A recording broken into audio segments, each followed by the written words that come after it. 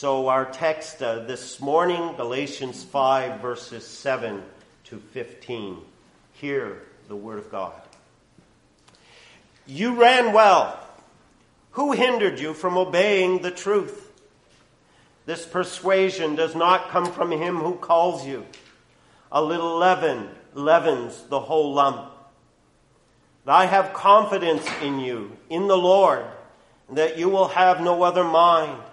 But he who troubles you shall bear his judgment, whoever he is. And I, brethren, if I still preach circumcision, why do I still suffer persecution? Then the offense of the cross has ceased. I could wish that those who trouble you would even cut themselves off. For you, brethren, have been called to liberty. Only do not use liberty as an opportunity for the flesh, but through love serve one another. For all the law is fulfilled in one word, even in this: you shall love your neighbor as yourself. But if you bite and devour one another, beware lest you be consumed by one another. The grass, it grows, the flowers, they fade. The grass withers and the flower fades. But it is God's holy, inerrant word that endures forever. And may he bless it. I don't think it an unfair statement to say or to declare that Western Christianity is a hodgepodge mess. There is everything, as we like to say in our colloquialisms, there is everything in the dog's breakfast with Christianity today. I was asked this morning if I could come up with a list of heresies that are taught by two prominent people that are included within the Christian world, but we would not necessarily include within the true Church of Christ. It's a mess out there. And it's fair to say that doctrine and biblical knowledge is at an all-time low. It does not really boast our confidence when we're trying to evangelize. And I often hear a number of Christians say that Jehovah's Witnesses know our Bible better than we do ourselves, and that they're able to argue against us in that way. Some of you may be aware that Ligonier, that parachurch ministry begun by R.C. Sproul, they do a yearly survey. They call it the State of Theology. Some of you I know have already looked at some of their findings for the year 2022. I broke it down to the evangelical group of that survey. I didn't look at the overall stats that included everyone, but just that which came from those who would count themselves evangelicals. That's a word that has become more and more, shall we say, broad in its coverage. But it would be those who count themselves born again in the Lord Jesus. 62% of them believe that God accepts all worship, whether or not it's from Christians. Isn't that interesting? 62%. This one got me. 46% believed that Jesus was a good teacher, but were unsure if he was God. And this is evangelicalism. 67% were unsure if the Holy Spirit was a person. The vast majority believed him to be a force. Doesn't get better. 31% believe the Holy Spirit can tell us to do things that the Bible forbids. 68% believe that all are born innocent in God's eyes. 41% believe that gender identity is a personal choice. 33% believe that the Bible's condemnation of homosexuality no longer applies. And yet, almost 100% of them believe that the Bible is the authority to direct us in what we must believe. It's a contradiction, isn't there? 44% believe that religious beliefs, teachings, are not about objective truths. And we wonder why Western Christianity is a hodgepodge. Christianity, the church, is declining. And I personally would suggest that it is declining in one of its highest callings. What do you think is our highest calling as believers and as the Church of Christ? I would submit to you it is this: be holy, for I, the Lord your God, am holy. That in all of who we are as God's people and in all of who we are as the Church of Christ, that is something from the old to the new that comes and meets us. Holy. Be holy, because the Lord our God is holy. And yet when you look at those statistics, you see that the glaring thing that stands before us is that most people don't even know who God is within evangelicalism. That they have broken, if you will, that first and highest commandment: you shall have no other gods before me. You step back and you ask, what kind of God do they have before them? Doctrine and truth is being lost. We live in a time and a generation where the church has become more concerned about affirming cultural values than they are concerned about offending a holy God. This is the church. I'm not looking at the world. We understand the world in its lost, dead state before God, in it the fullness of the bondage of corruption and death and Satan. They're going to be the world. This is the church. And you step back and you ask this question: how have we arrived at this place? Well, again, as we're reminded from God's Word, there is nothing new under the sun, even in respect of the church's decline and struggle. It is something we face in every generation. Just read the letter to the church at Thyatira. And even there, Christ calls it his church. But boy, do I have some issues. And they're much of the same issues that we are facing, at least within Western Christianity. How have we arrived at this place? I submit to you it is what Paul has been arguing in this letter, what God has been setting before us through this determined effort by one of his chief apostles to set forth the truth and the fullness of the gospel as the foundation of our church, of his church. If you were to look at the roots of some of this hodgepodge mess that the visible church is in, you would see that the greatest issue has been the doctrines of the gospel changed to accommodate people in their sin, not being proclaimed in its fullness to redeem them from their sins.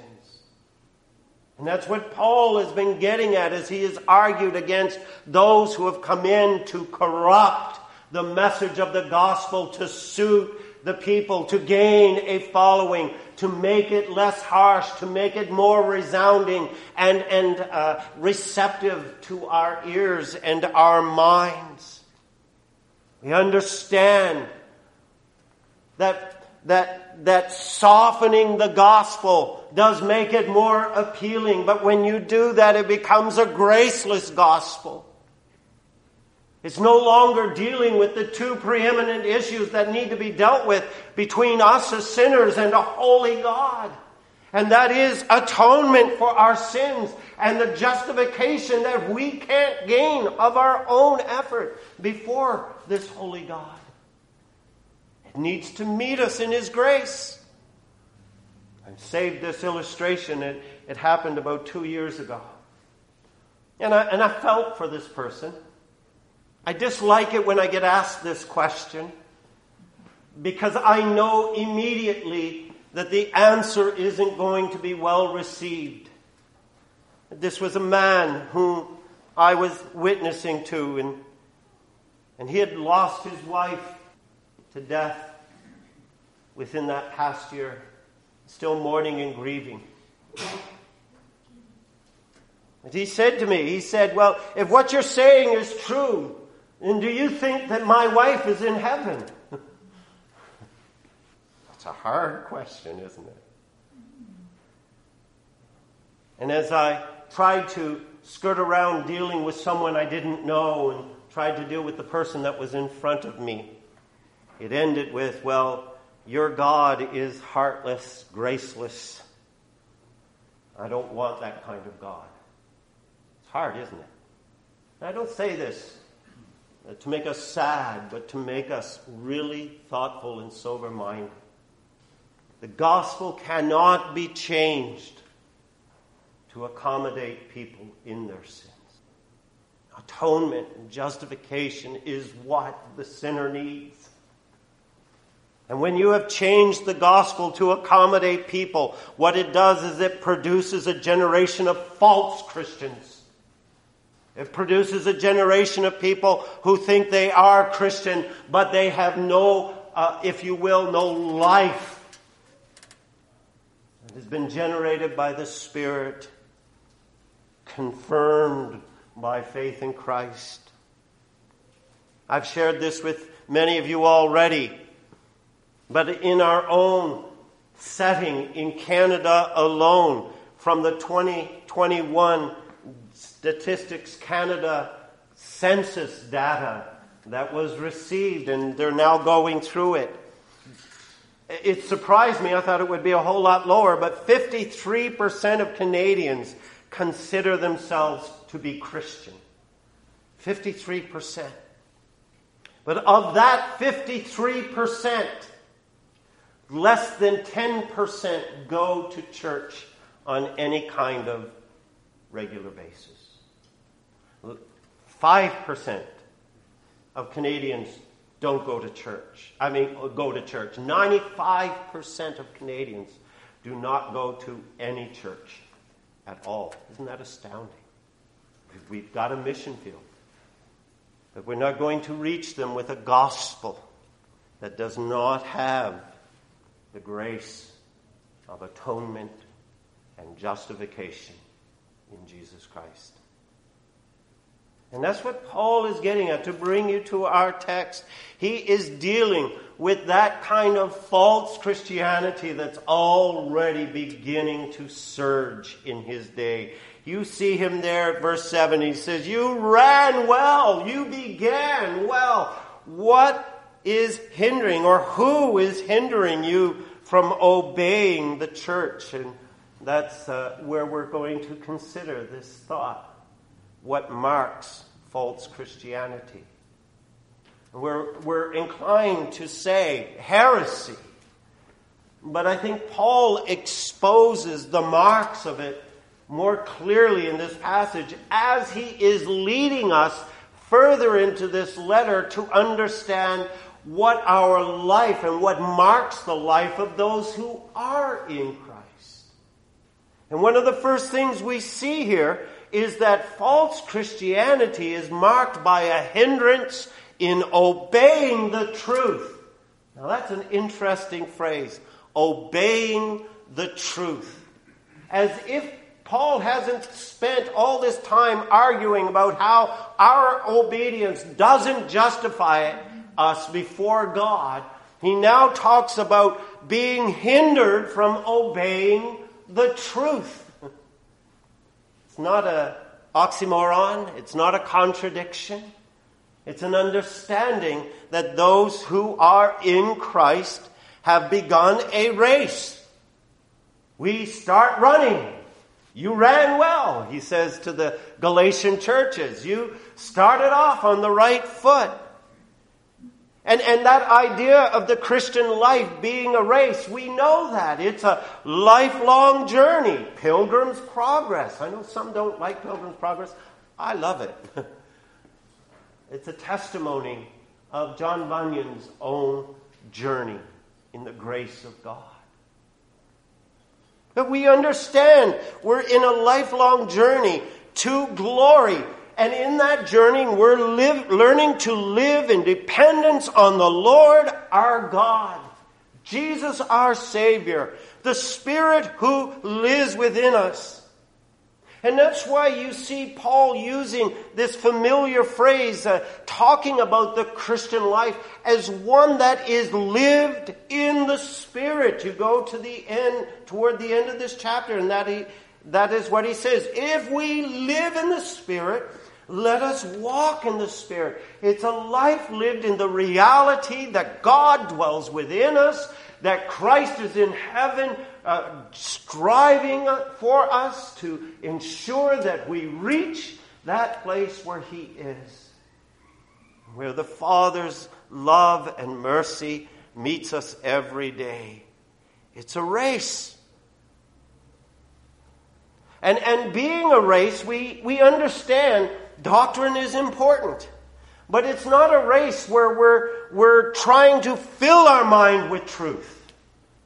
It's not about just having the right doctrine, which we as those in the Reformed doctrine tradition, we acclaim a lot of truths. Doctrine is vital and important. I'm not skipping over it. But doctrine can become its own idol, its own pursuit, without any life-changing consequences. I mean, I have to ask, why is it that our Arminian brethren, and there's a phrase you don't hear too much from a Reformed pastor, but they are brothers and sisters. Why is it that they are so much more zealous, if I can say this, than many of us in the Reformed tradition for evangelism? I can think of many of the people that I have discipled in my life, and most of them seem to have begun, because I didn't start pastoring Reformed congregations. Church planting has been my life. Well, most of those who came to faith came through an Arminian tradition and grew in their knowledge and understanding of God's grace. So it's not just about a race to fill our minds with truth, nor is it a race that we're just trying to be good people. It's not a race to be morally attractive. Paul spells it out here. It's a race, if you will, where we are learning day unto day more and more how to obey the truth. How to obey God's word and gospel. It's one of the things that I like about our Westminster Confession of Faith when it talks about what we call the marks of a church. Is that one of the chief marks of a church is how the doctrines of the gospel are proclaimed and received. That's the first mark it lists. I know most of you from another tradition would say the right preaching of the word. But I think there's a more mature understanding that, let's get to the heart of it, the doctrines of the gospel must be preached and received by us as a church. Or to say it in a very theological way, our orthodoxy must become orthopraxy. We must live Well, I shouldn't say we must live. We will live what we believe. It will come out in our lives. But we must look to the truth and say, that is what I will believe and obey. Christianity is not merely a belief system or merely a moral code. It is God-given, Christ-centered gospel truth that comes to life within us because the Spirit is alive within us. And Paul asked this question, who hindered you? Now, he's writing to the churches that had been running well. Who hindered you? That word hindered. If any of you like hockey, think of it this way. You're going down the ice with the puck on your stick and you're getting ready to shoot to try and score a goal, and somebody comes out of the blue and checks you and you go flying into the board and you lose the puck. That's the inference of that word, hindered. Who checked you out of the way? And it was those who were peddling a graceless gospel. He says there, this persuasion doesn't come from Christ who called you, from Him who calls you. This has come from those who are trying to change the gospel, who are peddling a graceless gospel. You know, it's one of the things I have never really understood when it comes to that very liberal branded idea of Christianity. I have never understood those who desire to become a Christian minister and yet deny Christ. I don't get it. Why would you want to be a minister in a church? We have that very thing within Toronto of one who denies belief in God Himself. Well, why are you pursuing this? And it is because they hate the gospel. It begins there. They hate the gospel. My friends, it does not take long to hear someone peddling a graceless gospel. They deny the necessity and sufficiency of Christ's atonement and righteousness. They deny it. And we had that incursion even within the realm of evangelicalism when it came to wanting to be united with other faiths, and that great document of 1994. Catholics and evangelicals together. And the question became, well, what's the big deal between being justified by faith or being justified by faith alone? What is the big deal? It's a huge difference. The peddling of a gospel that is not about the sufficiency and necessity of Jesus Christ alone. It's, as Paul says in verse 9, it's that leaven in the lump issue. Bring that leaven of a compromised gospel into your midst, and it's going to work its way through. One is a salvation based on human achievement in some measure, where the sinner is taught to rely upon their personal goodness.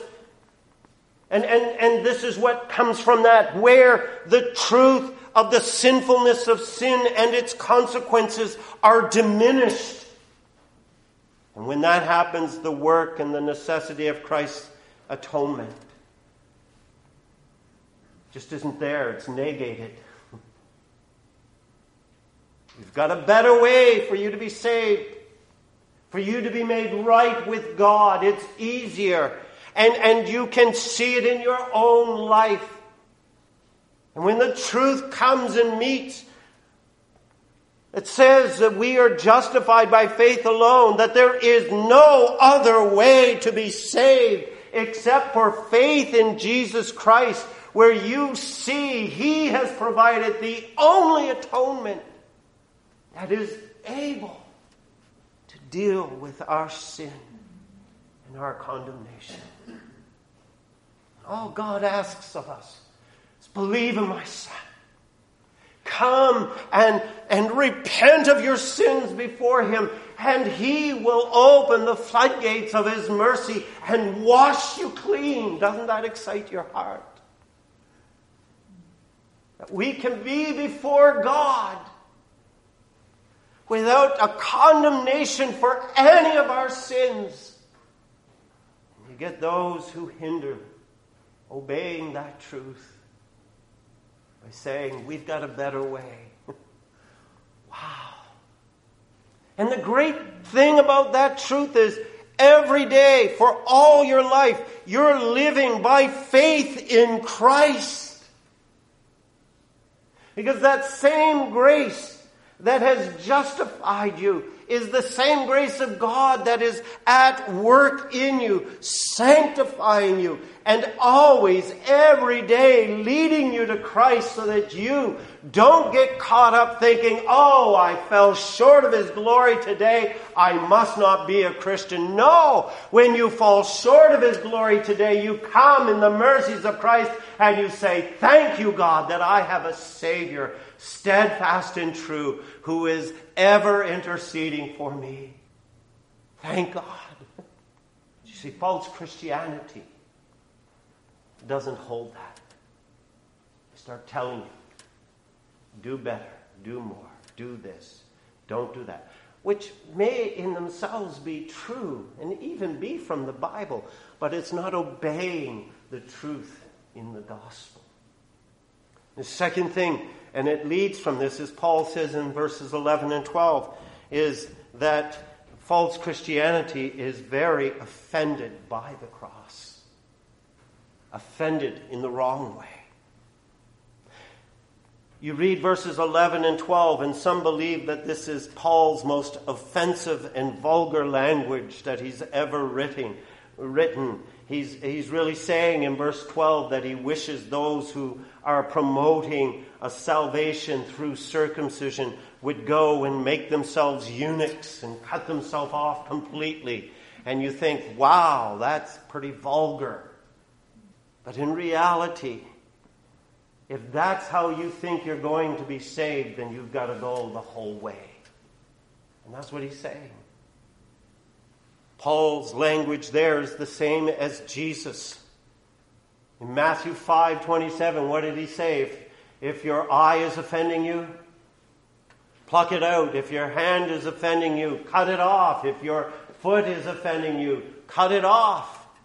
Now, do you really think he means that we should be going around and surgically removing our eyes and cutting off our hands and feet and becoming invalids in that way? But even perhaps a more clear instance is when he meets that rich young ruler who comes up to him and who asks him that question, "Good teacher, what good thing shall I do that I might have eternal life?" What a chance for the gospel to go out. But why didn't Jesus say to him, "Believe in me with all your heart. I will save you from your sins if you just understand that I have come to be your deliverer"? Why didn't he say that to him? It's because this man's heart wasn't even close to be ready for the gospel. It was clinging to self-righteousness. And Jesus took him to that limit. Why do you call me good? No one is good but God. But if you want to do a good thing that will show that you're understanding and walking with God, go and sell everything that you have. Give it to the poor, and you'll have treasure in heaven, and come and follow me. Cut off your idol, and then you'll understand why you need me. And that's what Paul is saying here. The cross is offensive to us. That's what that very word means when it says there, offensive. The offense of the cross. Scandalous. But it is offensive. Because it was there at the cross of Jesus that that God's wrath and justice for your sinfulness had to be met with the sinlessness of Jesus Christ. One had to suffer in your place, who was without sin, so that God's justice could be consumed in its entirety that stood against you. And in that light, as we've already heard from Galatians 3:10, Christ had to become a curse for us. God did not spare his Son an ounce of his wrath, but in love for you, he delivered Jesus up unto death so that you could freely receive God's forgiveness and be given the gift of eternal life. Amazing grace. That's the sound that ought to be sweet to our ears. But it's offensive to people. This idea of substitutionary atonement. This idea that God's wrath needs to be satisfied by another for me to be saved. I'm not a bad person. And that comes from the lips of those who have no idea of God's holiness and man's sinfulness. And my friends, false Christianity is offended by that message of the gospel. They come out with all of these accusations that those who would hold such, you're intolerant of people. You're radical fundamentalists who can't accept people as God created them. Your Christianity is unloving toward good people. And what lies behind that is that trust in their own view of God and their own efforts of striving to be right with God, their own determination of what is and isn't sin and their own view of death. All that stand in contrariness to the truth. False Christianity is filled with that. And the last mark that is presented here, the hindering of obeying the truth, being offended by the cross, is serving the flesh. And I'm only touching on this briefly because it becomes the setup for the next passage about walking in the Spirit and not fulfilling the lusts of the flesh. False Christianity is not concerned about people living out their sin. They're quite happy to let you walk in sin. They're quite happy for you to indulge your flesh. We have a law in Christ. You see it there in verse 13. Our liberty in Christ, our freedom from the bondage of sin, our freedom from the penalty of death, our freedom to live as God's holy people, granted and given to us in the grace of Christ, is never to be an opportunity for the flesh. And what that means is there is no way that you can justify willingly doing something sinful with the knowledge that, hey, it's all right, I'm saved. God, you're going to forgive me, so I'm going to go ahead and do this. Please forgive me for it in advance. And you think, what kind of Christian does that? Well, they do. We do. We sin willfully. And a willful sin is a sin where we are presuming mercy to indulge the flesh. And it happens. It happens when we lie. It happens when we engage in immoral things on the internet. It happens when we gossip and slander someone. It happens. We're not here serving the flesh. Now, false Christianity would tell you, don't worry about that. And they do. Don't worry about your sexual immorality. Jesus has it covered.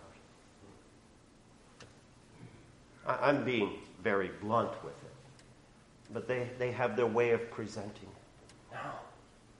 We don't serve the flesh. We don't serve that corruption of our heart. No. We've got a higher service. And that is in obedience to God's law. We are learning to love.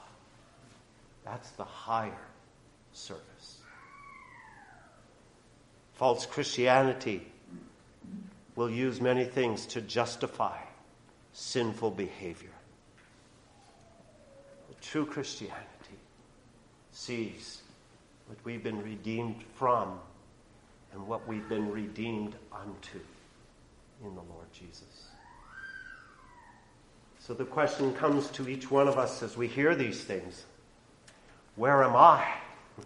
Where are you in the spectrum of Christianity and the Church of Christ? Are you one who has laid the hope of your salvation in Christ alone? And you are walking by faith. Oh, my dear friends, believe in him.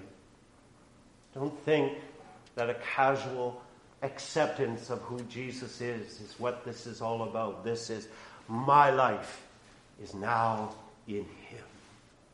Are you content to walk in your sins? Come to Christ. He is the faithful deliverer and God's true redeemer from all our sins.